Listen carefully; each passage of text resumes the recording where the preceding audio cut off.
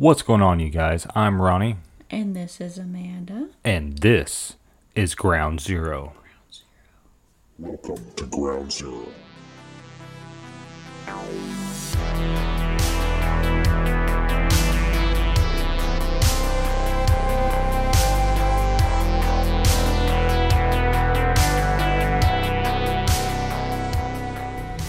Alright guys, we are back again.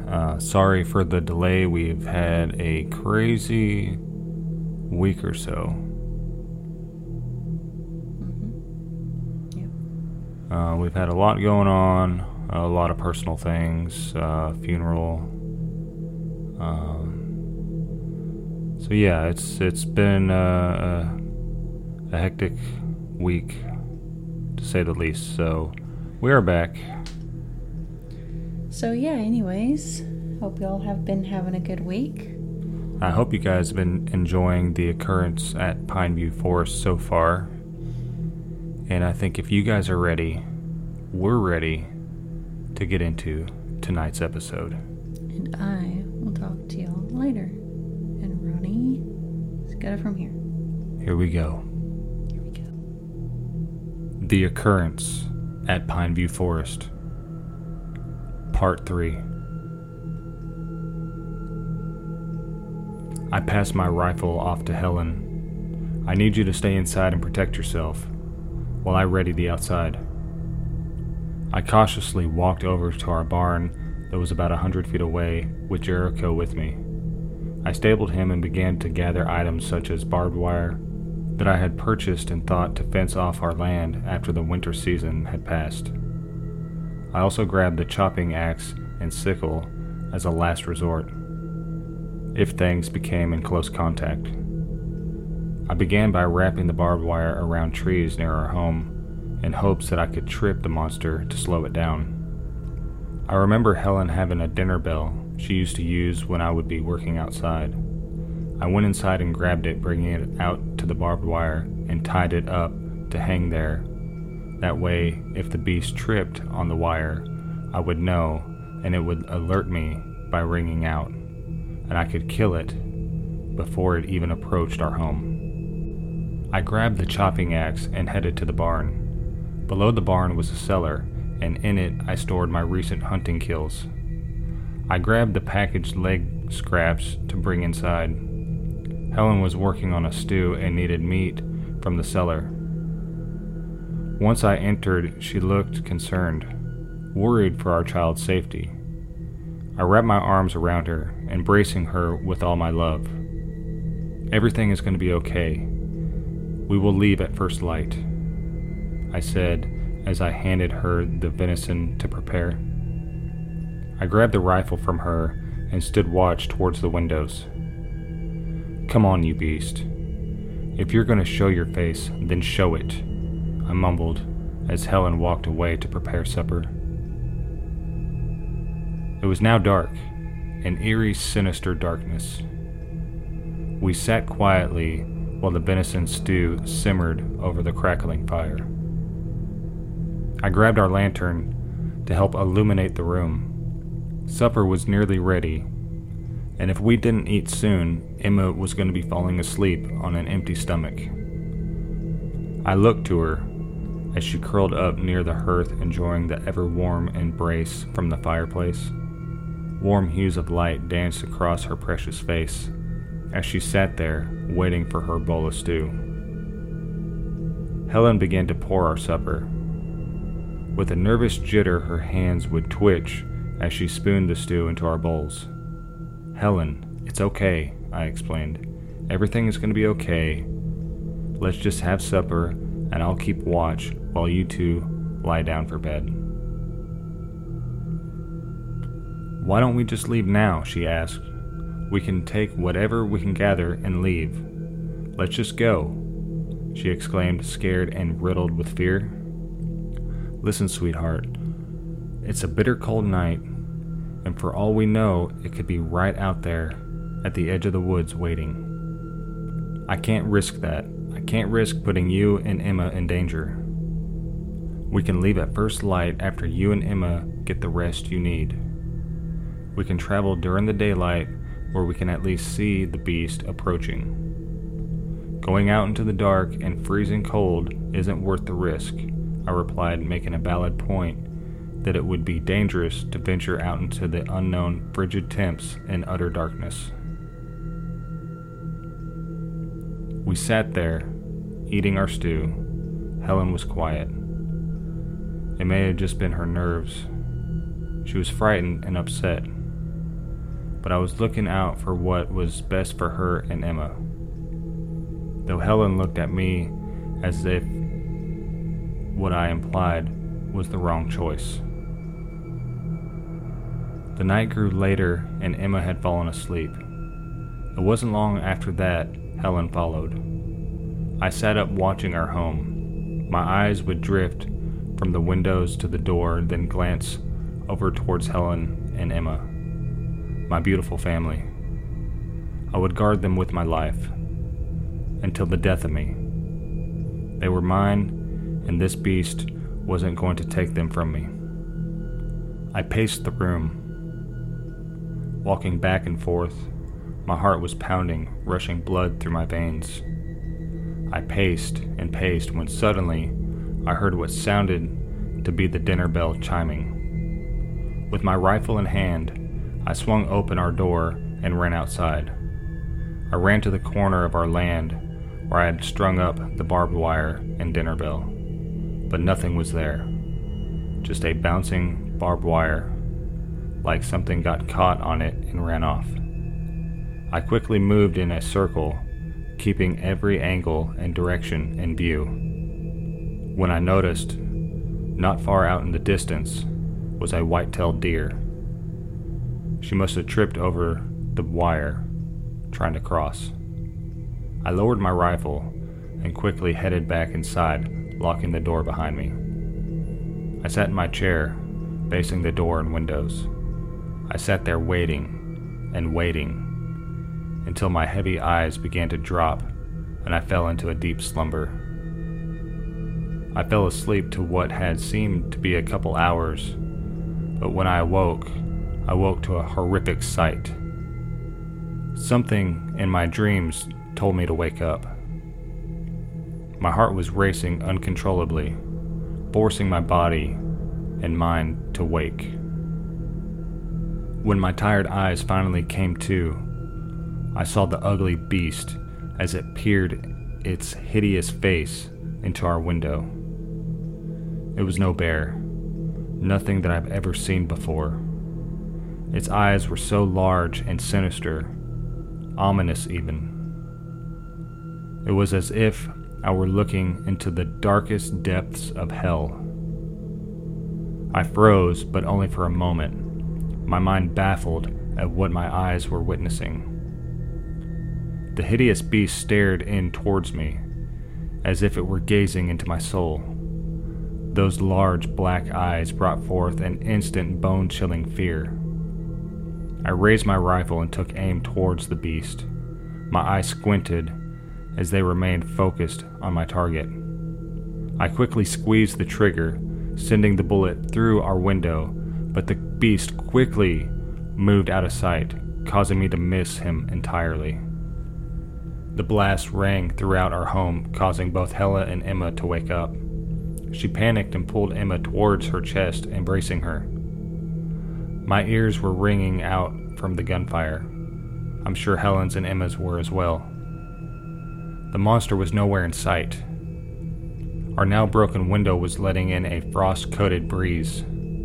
I looked at Helen as she looked back towards me, and suddenly, the next thing I knew, I heard the beast up on our roof.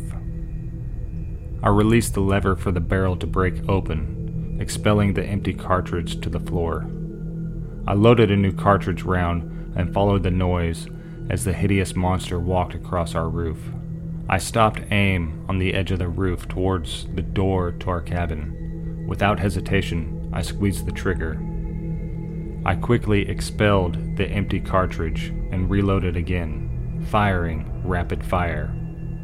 As soon as I fired, I emptied and reloaded. The beast yelled out a gruesome scream. I think I wounded it. Still on the roof, I shot once more. and suddenly the beast went silent. I did it. I killed the beast. I looked back towards Helen as her eyes met mine. In that moment, we were safe. Our family was safe. When out of nowhere, the beast ripped through the wooden shingles and tore his way inside. I fumbled to grasp another shell to load into the chamber. The beast made his way inside and stood right in front of me. This beast was massive and full of muscle. It towered over me at least 8 feet tall and possibly 300 pounds. It snarled, showing its sharp, rigid fangs. It quickly threw me across the room, rendering me unconscious. When I woke up, my head was throbbing. I ran my hand across the back of my head as I brought it forward into my line of sight. My palm was full of blood. I needed a doctor. My vision was blurry for about a minute or so, but as I gathered my stability and braced against our table, my vision began to clear. And as it cleared, I wished right then that it hadn't. My beautiful wife Helen and our precious daughter were nowhere to be found. I ran and stumbled outside screaming their names. I looked down and trails of blood ran deep into the dense, vast forest. I ran to the barn to saddle up Jericho, and luckily he was still alive. We took off following the blood trail, galloping deeper and deeper into the forest when suddenly it vanished. The blood was there, and then it wasn't. It's like it just abruptly stopped, and the trail ended. I spent every hour of daylight I had searching for them. When the sun began to set, I turned back. I stood there inside our condemned home with my rifle, leaning against my chest, contemplating my next move. Entry log, October 19th, 1891. It's been over 4 years, and I've yet to find my wife and child. I never wanted to give up hope that maybe, by the grace of God, they somehow survived. But I'm losing hope. I miss them so very much, each and every day. But I won't for long. I soon will be with you, Helen, and you too, Emma, my beauties. It won't be long now. I write this so whoever finds this will know that the beast is still out there. I left drawings so you know what you're up against. I'll leave you now, and just know that when you find my rotting flesh out in the dark, evil forest, know that I was not murdered, that I took my life willingly to be with my family, and the bullet that pierced through my skull is from my own rifle. Goodbye, everyone. I'm off to reunite with my family. With love, Jack Loggins. Jesus Christ. The story that this man, Jack, told in this journal is insane. The drawings and depictions he drew were spot on, down to the large, ominous eyes and body structure. I couldn't believe it. Imagine, or even fathom, what all he went through, and what it must have been like to endure 4 painful years after the horrific death of his wife and daughter. I stood there fumbling through the final pages of Jack's journal, staring into the old, weathered, stained pages, trying to grasp the thought of what I had just read, and the drawings that I had just seen. With his journal entries, it would seem that this monster, Bigfoot-like being has been around for centuries, possibly even thousands of years or more. I looked close at the flooring in the cabin and seen the dark brown old blood stains. Areas on the wall still held places of blood splatter and the deep claw marks. that looked to have sunk into the wood with tremendous force. It was like stepping back in time, in an unfortunate, horrific time.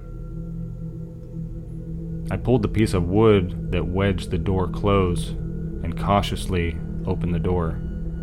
Everything was calm, cool, and crisp. The squirrels were running through the leaf litter on the forest floor in search of fallen acorns and other tree nuts. I needed to head out. I couldn't afford to stay much longer. I began walking in no particular direction, just walking with one foot in front of the next. I stepped through the thick, rugged forest and stumbled upon Jack's old barn. It was so overgrown and barely standing, the roof had caved in, only leaving about a 3-foot entrance point. I squeezed inside and barely had room to stand. The roof had fallen in, leaving roughly a 5-foot clearance from the ground to the top of the ceiling. My head slightly tilted forward from the lack of space. I'm 5'10", so you could imagine what it must have been like. I rummaged through the old broken pieces of wood and debris, looking for anything that could be useful. From the roof falling in, it collapsed over the old cellar that he had. Old pieces of rotten wood and what looked to be his old farm tools had fallen down to the cellar floor. I carefully climbed down through a small opening between the wedged broken pieces of barnwood and from what looked to be a ladder that was no longer useful. I dropped to the bottom of what was about 7 feet. My ankle still hurting, but I was determined to manage the pain and continue on. I looked around in the dark, barely visible cellar. The light seeping through the small opening gave very little visibility. I looked around, and I could somewhat see old shelving, where he stores his meats and other items. I tripped over debris on the cellar floor and came across his old chopping axe. It wasn't a gun, but it was a weapon nonetheless. I gave the cellar a few more overturns before retreating back up to the barn floor and out into the dreadful forest. I used the chopping axe as a cane by gripping the head of the axe and allowing the bottom of the handle to carry the weight off my fractured ankle. I dreaded my journey ahead. I was uncertain and unsettled, my mind in a constant state of fear with every step that pressed further into the sinister forest. I could feel my heart pounding, nervously wanting to breach through my chest. I walked for what seemed to be a few miles and came across a bluff with a 200-foot drop to the bottom and a valley below that swept across the landscape from what looked to be hundreds, maybe even thousands of miles. I was clearly heading in the wrong direction. Fuck! I screamed out and swung the axe into the ground. I'll never make it out of here. I looked into the vast, endless amount of forest. It was daunting. It was then that I needed to decide on another route, or I would never make it out alive.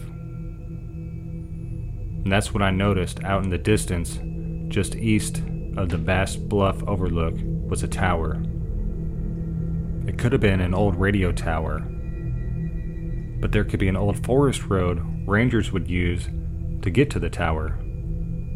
It was hope, and that was all I needed to press on. I slowly turned towards the direction I needed to follow and started carefully working my way down the steep, jagged bluff.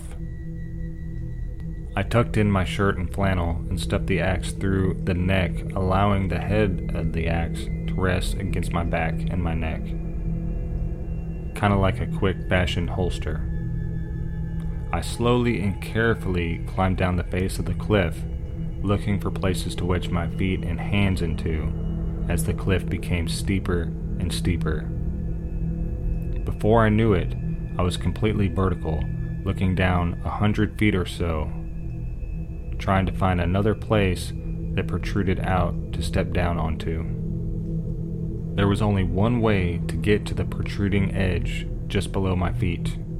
It was close to about 15 feet down and looked to have had a spot in the rock to grip a hold of once I stick the landing. I had to let go and slide/free fall 15 feet to the edge below. It was either that or climb back up to the top. I took a very slow, long breath.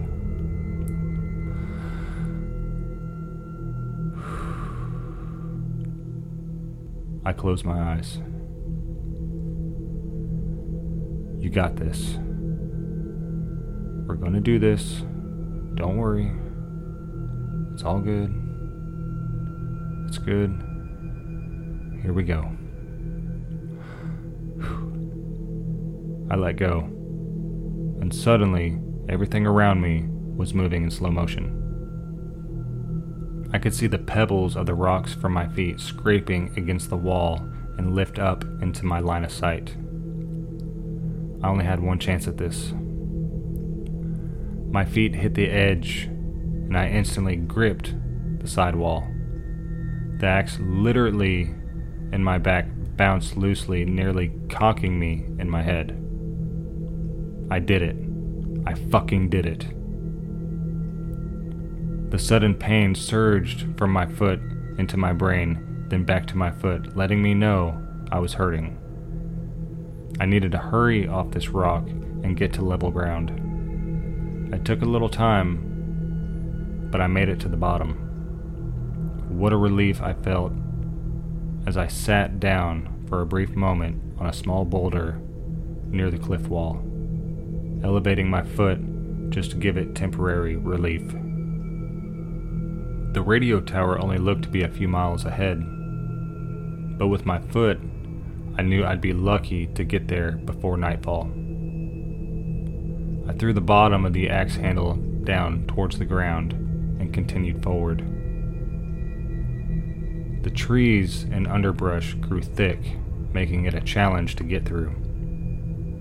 At every chance I had, I would find an active animal trail and use it to give myself a break from pushing through thick underbrush and low tree limbs. I tried to think about the beach, but I just couldn't.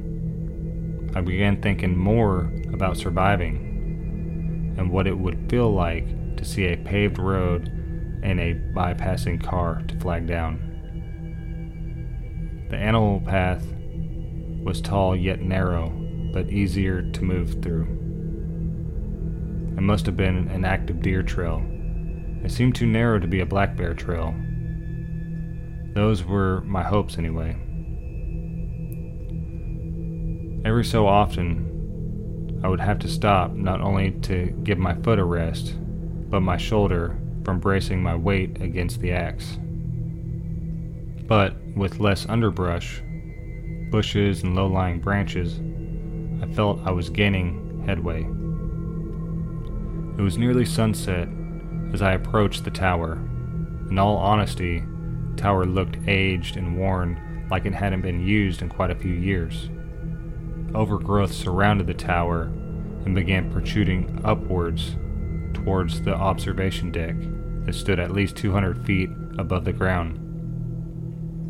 The old metal stairways were in terrible condition. Areas were covered in thick moss and rust from the lack of care. It was clear that no one had used this tower in ages.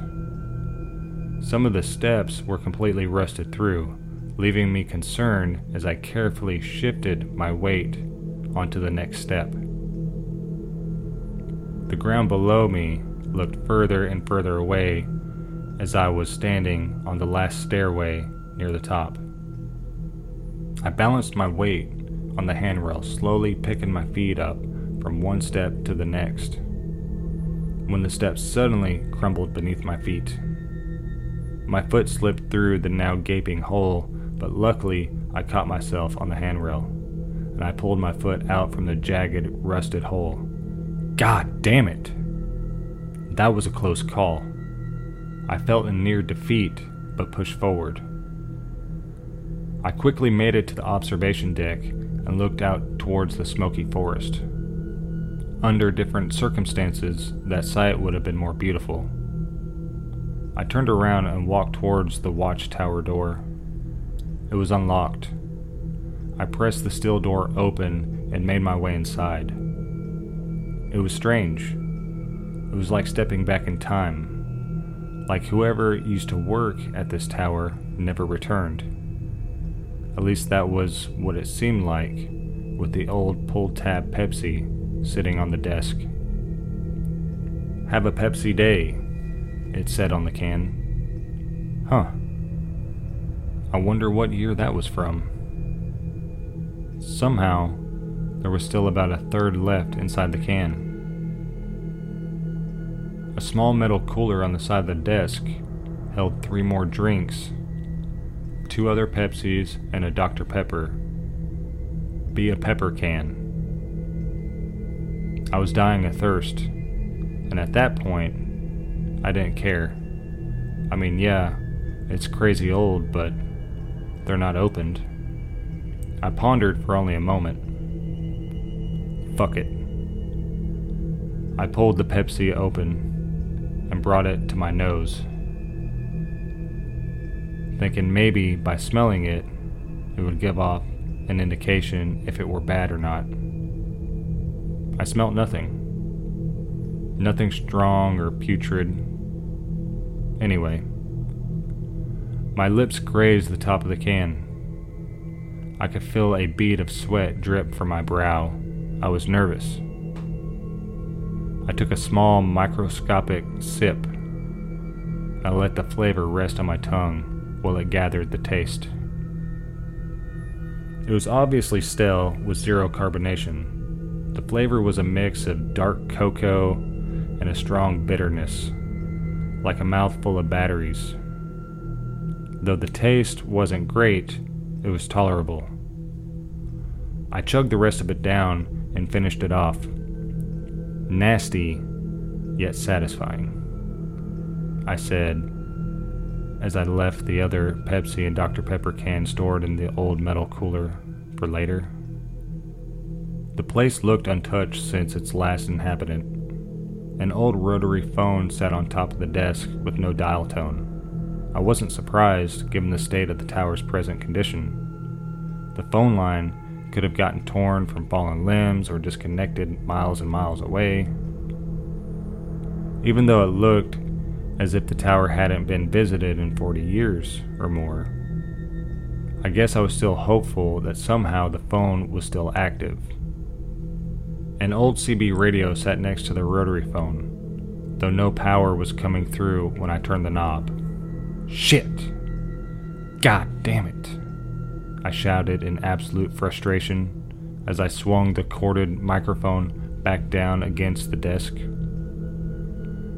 I sat there on the steel floors, leaning my back against the rusted, corroded wall. I placed my hand against the top of my head, gripping my hair, nearly wanting to rip it out.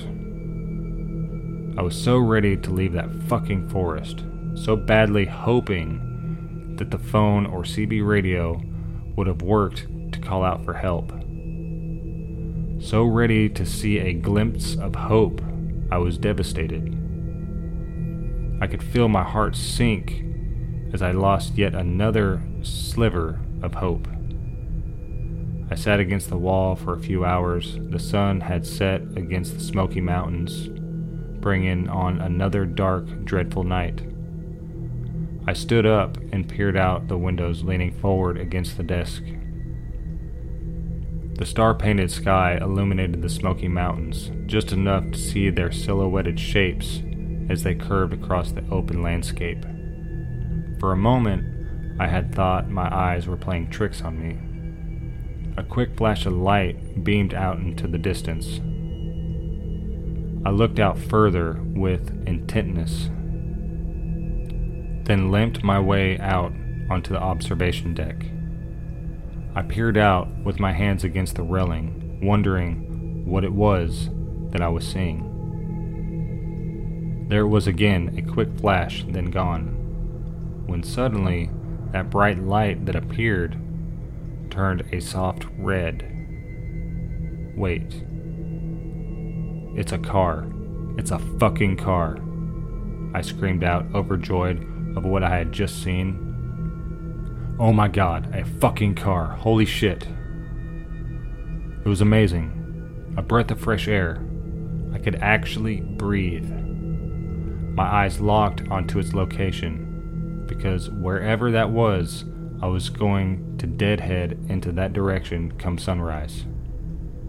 There was a road that way, and I was going to make it out that next day. I was so excited, so overjoyed.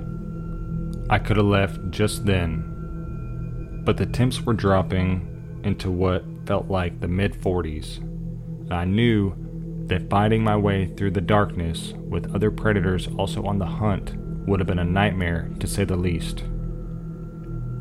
It's already been a fucking nightmare, and I was so ready to wake up.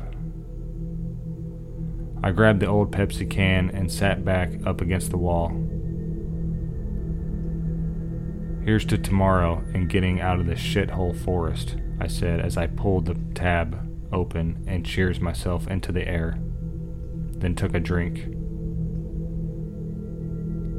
God, I hope I don't get sick. I sat there with the old can, just holding it, looking down towards it as the moon illuminated the tower, just enough to see the can. My eyes focused on it as I began thinking about where I might have been if I didn't pull off onto the side of the road. I would have been at the beach. I would have been safe and alive. I wouldn't have had a busted ankle or had to fight off a fucking Sasquatch. I placed the old can down onto the floor beside me and leaned my head back against the wall and began to doze off, ready to see the light of day.